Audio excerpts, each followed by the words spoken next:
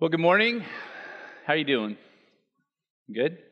I'm Trevor Oakes. I'm the student and teaching pastor here, and man, that is just one story, right? We know in a room like there's numerous stories of your life, how you came to know Christ and your story with Him. And so this whole kind of month we're doing these hot topics. And so today, before we dive into any of that, though, I really wanted to just say thank you to a group of people who allow me to do what I do. They fight for our country. They have defended the freedoms that I get to enjoy, and we live in an amazing country. And so if you are a veteran, we would love for you to just stand. I know you don't often love praise, but if you're a veteran, we would love for you to stand and at least allow us to say thank you.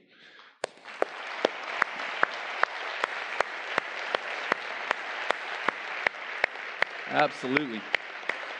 So thank you very much. And also, my brother lives out in California, and so that's kind of near and dear to my heart, kind of right around the area where the fires are right now. And so if you'd be in prayer for them, we live in a crazy world, don't we? Where so much happens on a regular basis that just isn't right.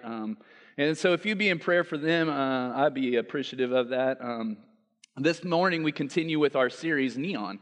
Like a beam of light glowing in the darkness, a hot topic of concerns and considerations and things that we know are all real issues that we need to deal with, but we're hoping to have some bold reflections, some truth that we believe God speaks to the midst of these topics. And today, my hope would be this, is to flesh out a very real topic in a way that does so from a position of love. And so hear that from this morning. The very off the top, I come from a place of love. And today, during the whole talk, it would be my recommendation to not look to your left or to your right. Don't elbow your spouse. I mean, I see that.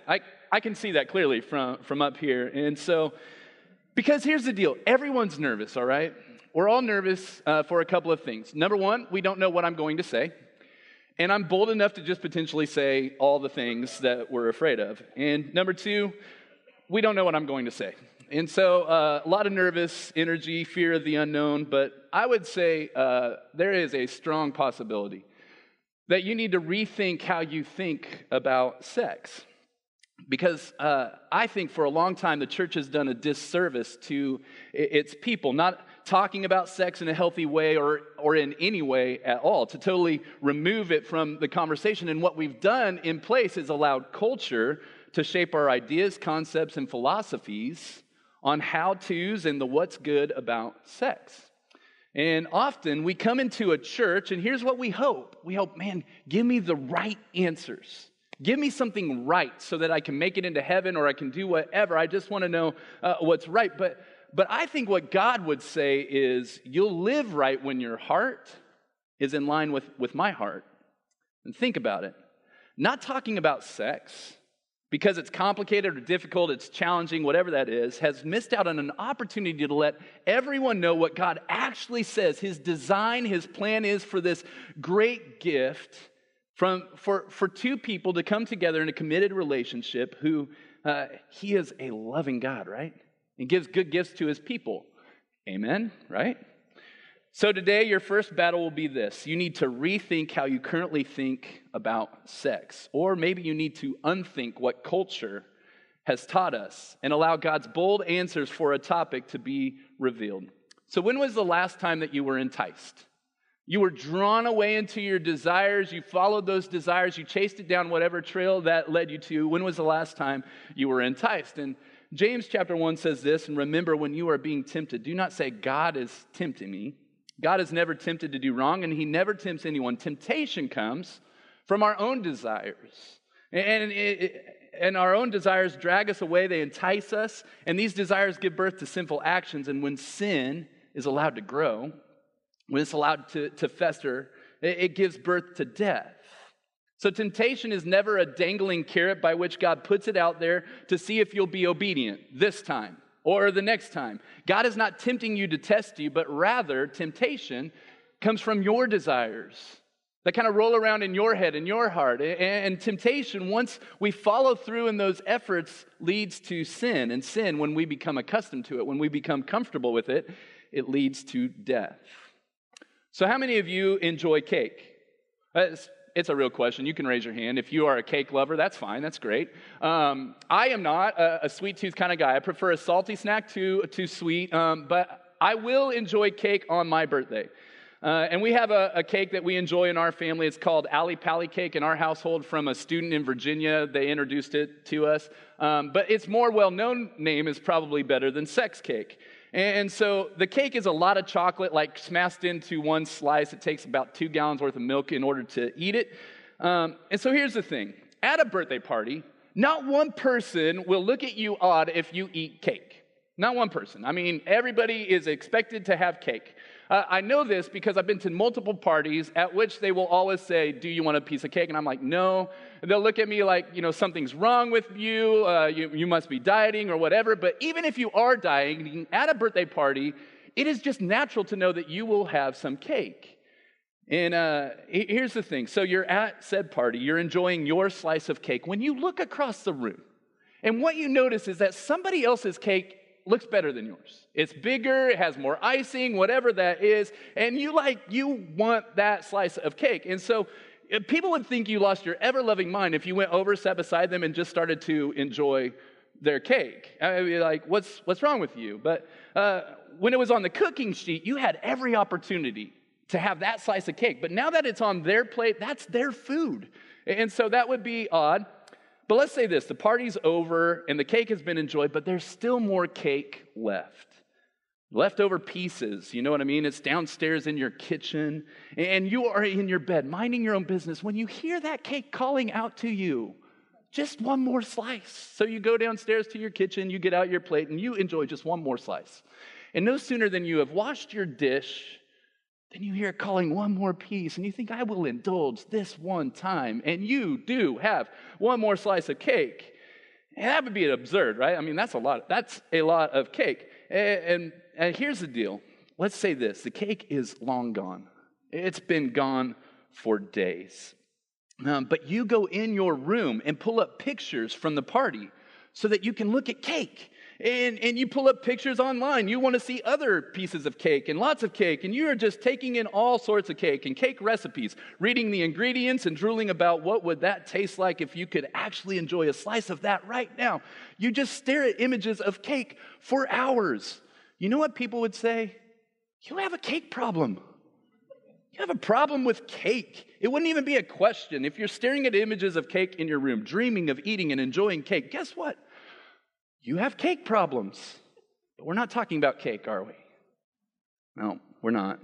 But if cake is controlling your life, you should probably rethink how you think about cake, right? So what does the Bible have to say about cake? Nothing. It's not in there. Don't go looking. There's nothing that the Bible says about cake. But the Bible has a lot to say about sex, marriage, and overindulging, eating too much, drinking too much. And while this is not a sermon on gluttony. It's not. We are Americans, however, and we indulge in whatever we want. Social media, alcohol, sex, food, shopping, you name it, we do it. Land of the free, home of the brave. But when a good thing becomes an ultimate thing, ultimately that good thing can become a very destructive thing. When a good thing like food, like clothing, like people, a good thing that God designed for us to enjoy becomes an ultimate thing, sits on the ultimate throne of your heart, it can become a destructive thing. It can be the thing that actually separates you between God. It can stand between you and your spouse, stand between you and the better way that God has planned for us. So, see where this is going today? God has a design. He has a purpose, a plan for everything. And Genesis 2 kind of helps us flesh that out this morning. And so we're going to dive into God's heart, His plan for this thing called sex. So Genesis 2, verse 15 says this. The Lord God placed the man in the Garden of Eden to tend and watch over it. But the Lord God warned him, you may eat freely from any tree that you wish in the garden, except for the tree of the knowledge of good and evil. If you eat its fruit, you will be sure to die. Then the Lord God said, it is not good for the man to be alone. I will make a helper who is just right for him. So there's so much going on in those verses right there. The Lord God placed the man in the garden, and that's intentionality. God has purpose behind why He does what He does. He gives Adam a job. You will tend to the garden. You will take care of what I am giving to you. And what I love is this. My old professor, Doug Marks, who really shaped a lot of my thinking, helped me with, in teaching ministries of the church, he says this. It's important. I feel like we are searching after a couple of things in this life. Everybody wants a couple of things. We want purpose and intimacy. And the world has taken that word intimacy, and when we hear it, we think of cake. I mean sex. But that is not intimacy at all. Intimacy is being fully known and transparent. And we all want purpose, to have value, to have worth, to know that we're seen in our job, in our families, in our friendships, whatever that is. We want to have purpose for this life. We want to be seen and be known and intimate. So God places Adam in the garden to tend to it and to take care of it. And he looks around, and what God notices from his creation, that while it is good, there is no suitable partner to know who Adam is, to be intimate with. And yes, intimacy does include sex. And so God said, it is not good for the man to be alone. And if you are currently alone, that might be why you feel this push towards something or towards someone. If you are lonely, that is why you might subject yourself to sleeping around or to getting into something that you know is not good. If you feel alone, and here's the deal. In this series, we're going to be talking about mental health and some of the concerns with that hot topic. Alone can wreak havoc on your life. But by design, God said Adam needs a helper. And this is also important to note. What happens if they touch the tree of knowledge of good and evil? They'll die. They'll disobey. They'll usher in sin, and sin's penalty, the wage of our sin, is death. In Genesis 2:22, it goes on. Then the Lord God made a woman from the rib, and he brought her to the man. At last, he exclaimed, this one is bone of my bone, flesh of my flesh. She will be called woman because she was taken from man. This explains why a man leaves his father and mother and is joined to his wife, and the two are united into one. It's an interesting verse right there. In the midst of creation, he defines what marriage is. So two people leave father and mother. They are joined as husband and wife. Now, verse 25 says, now the man and his wife were both naked, but they felt no shame. And in the beginning, God's plan, his design, was that two people would come together, and that union would be the ultimate form of intimacy. They would fulfill in each other purpose and intimacy, being fully known, naked, exposed in the most vulnerable of ways, and yet that would cause no shame. What I know from most relationships is that the topic we're talking about today has ushered in plenty of shame. There are several of you here today that had shame placed on the very act of sex. It brings up haunting nightmares. Someone who should have been trusted, should have valued you, did not consider your worth, your purpose, and caused great shame. And listen, for that, man, I am sorry. There are so many here in this room because of what we are talking about today and what your spouse did. They watched images on a screen. They took part in an affair that caused shame, doubt, grief in your home. And now you're tearing down the walls that shame built. You're trying to find intimacy again. You want to take steps towards trust and building back up better walls. And God placed it in us all, right? The desire to have a helper, to be understood. Some of you live in solitude, but you hear sex and guilt consumes your face. You're washed in a sea of shame, and you don't know what to say. So what did God intend? What does God hope for us? Why is this world so consumed and yet so torn apart by sex? Genesis 3 says this, the serpent was the shrewdest of all the wild animals that the Lord God had made. One day he asked the woman, did God really say that you must not eat the fruit from any of the trees in the garden? The serpent, or you can say Satan, was the shrewdest. Now, do you know what that word actually translates to? It's really interesting to me. Translates to prudent or wise. Except in this instance, it's utilized in a negative way. So you could say crafty, cunning. Most of you likely know what you struggle with. You know the things that tempt you, entice you, that draw you away from the heart of God. But did you anticipate that Satan would arrive on the scene as a snake? Satan comes to disguise himself and allure us away with crafty conversations, questions that doubt the authority of the Creator, the purpose of the designer. Satan wants to scrutinize God's truth until you can rationalize your sin. Satan wants to scrutinize God's truth until you can rationalize your sin. Did God really say? And the truth is, God did. He did actually say, you eat of that fruit and it will usher in death. You will surely and most certainly die. Genesis 3:6 says, the woman was convinced. She saw that the tree was beautiful. Its fruit looked delicious.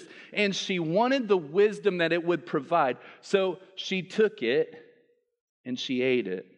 See, the lie worked. She was convinced that God was hiding something from her.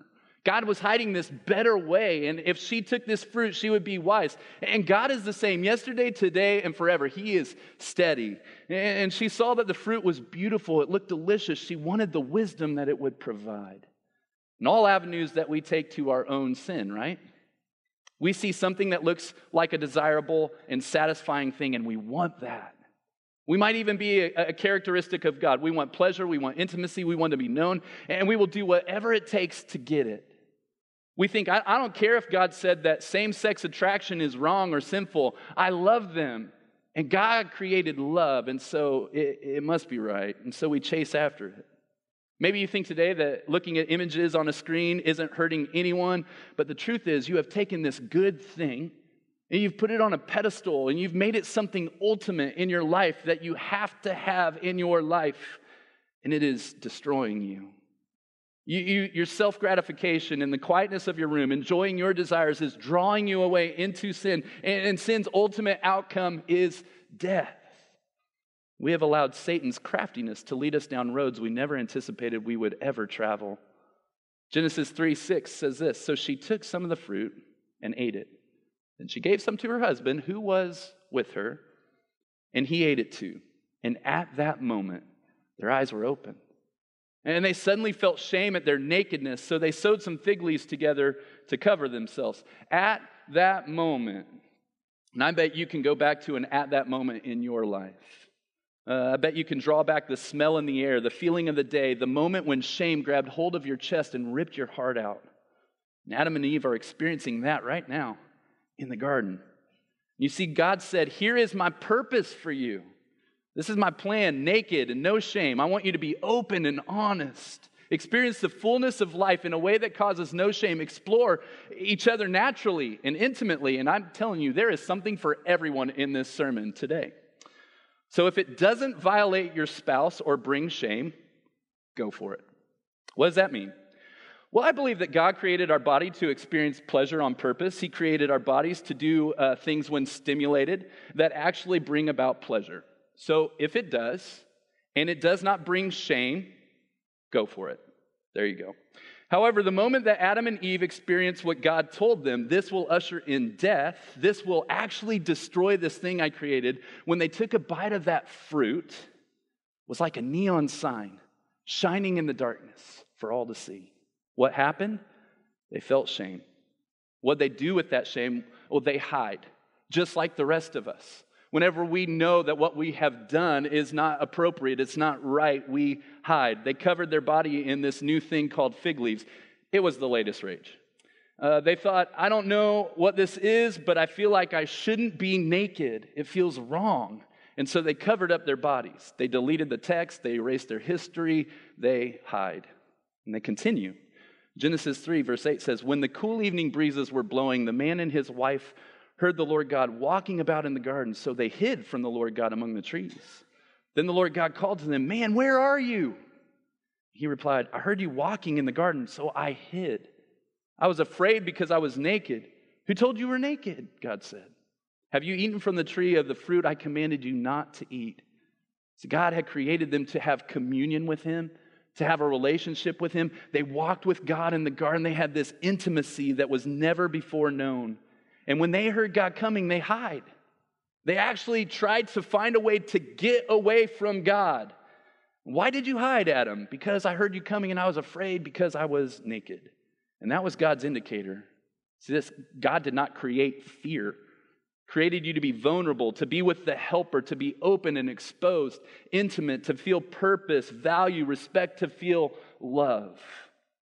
But you feel shame because we took God's purpose, His desire for our life, and we desired our own way.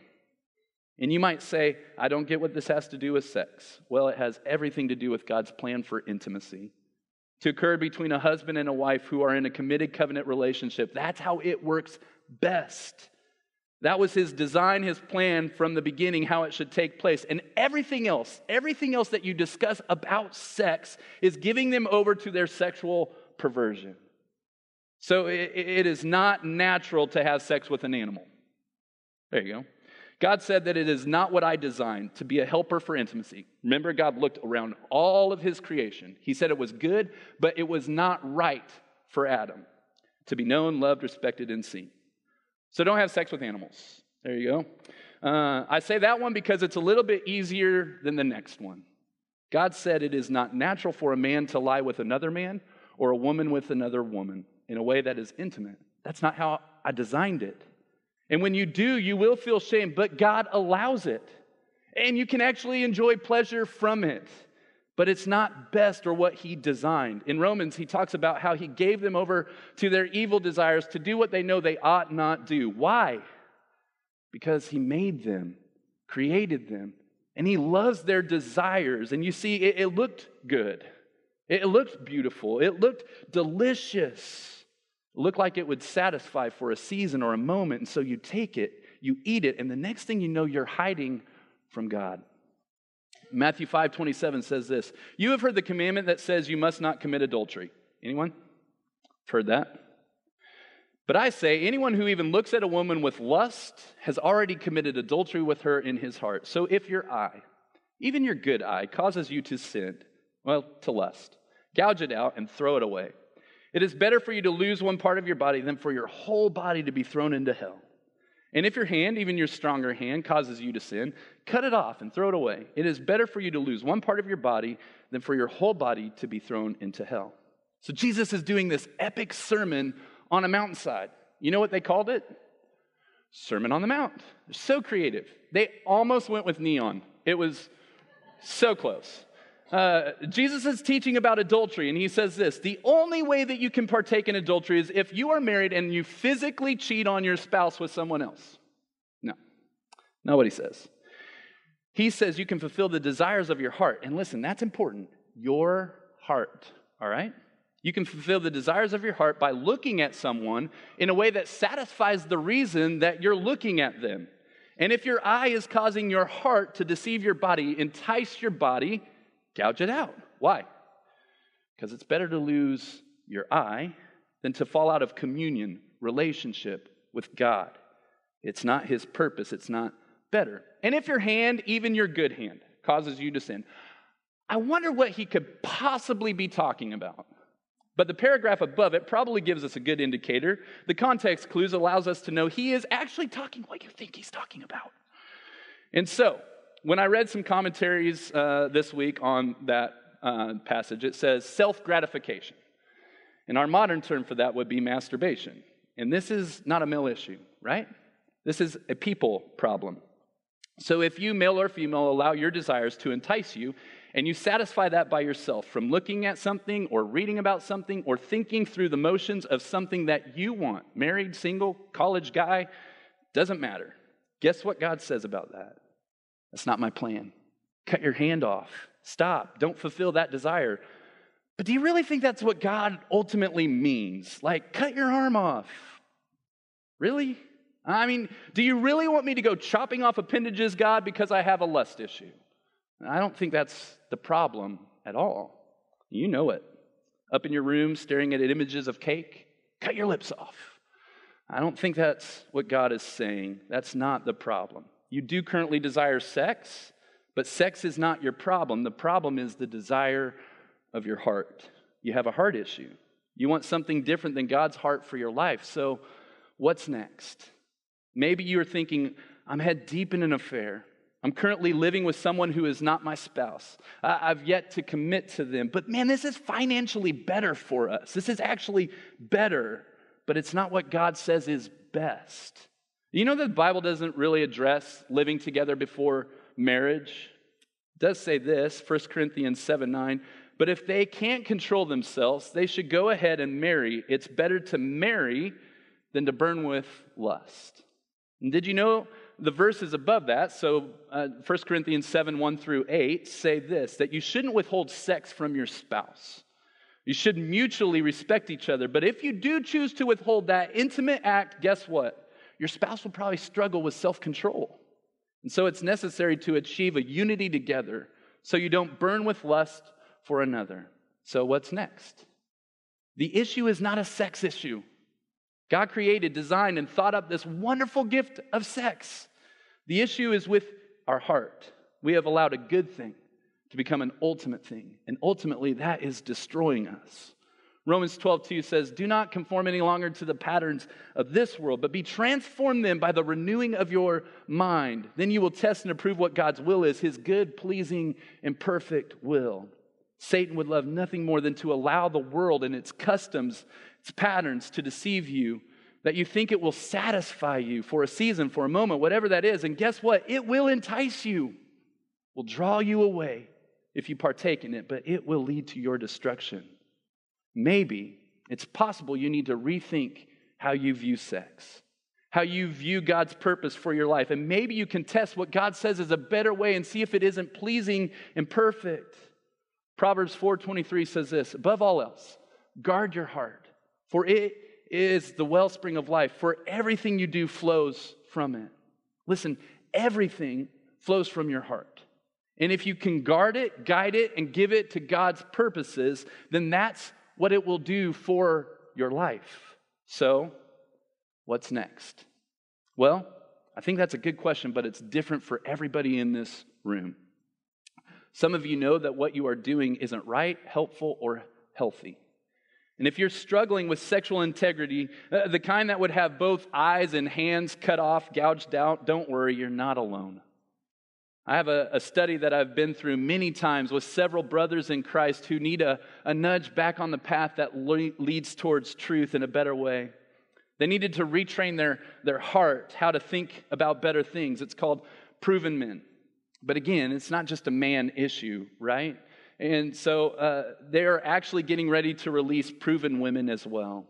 So we have about 6 to 7 men who are trained on that study who want to walk through that with anybody who's hurting. So that could be your next step. That's possible.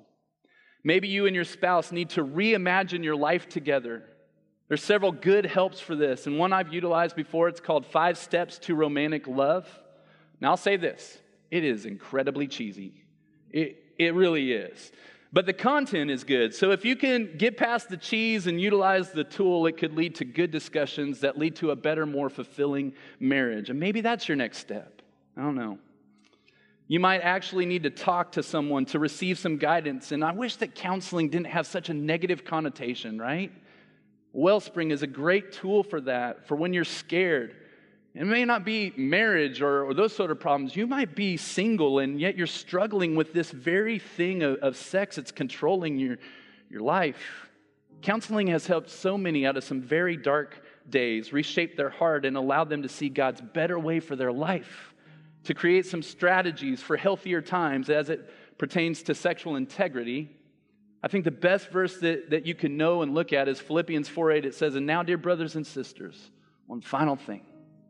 Fix your thoughts on what is true and honorable, right and pure, lovely and admirable. Think about things that are excellent, worthy of praise. And the key is heart change.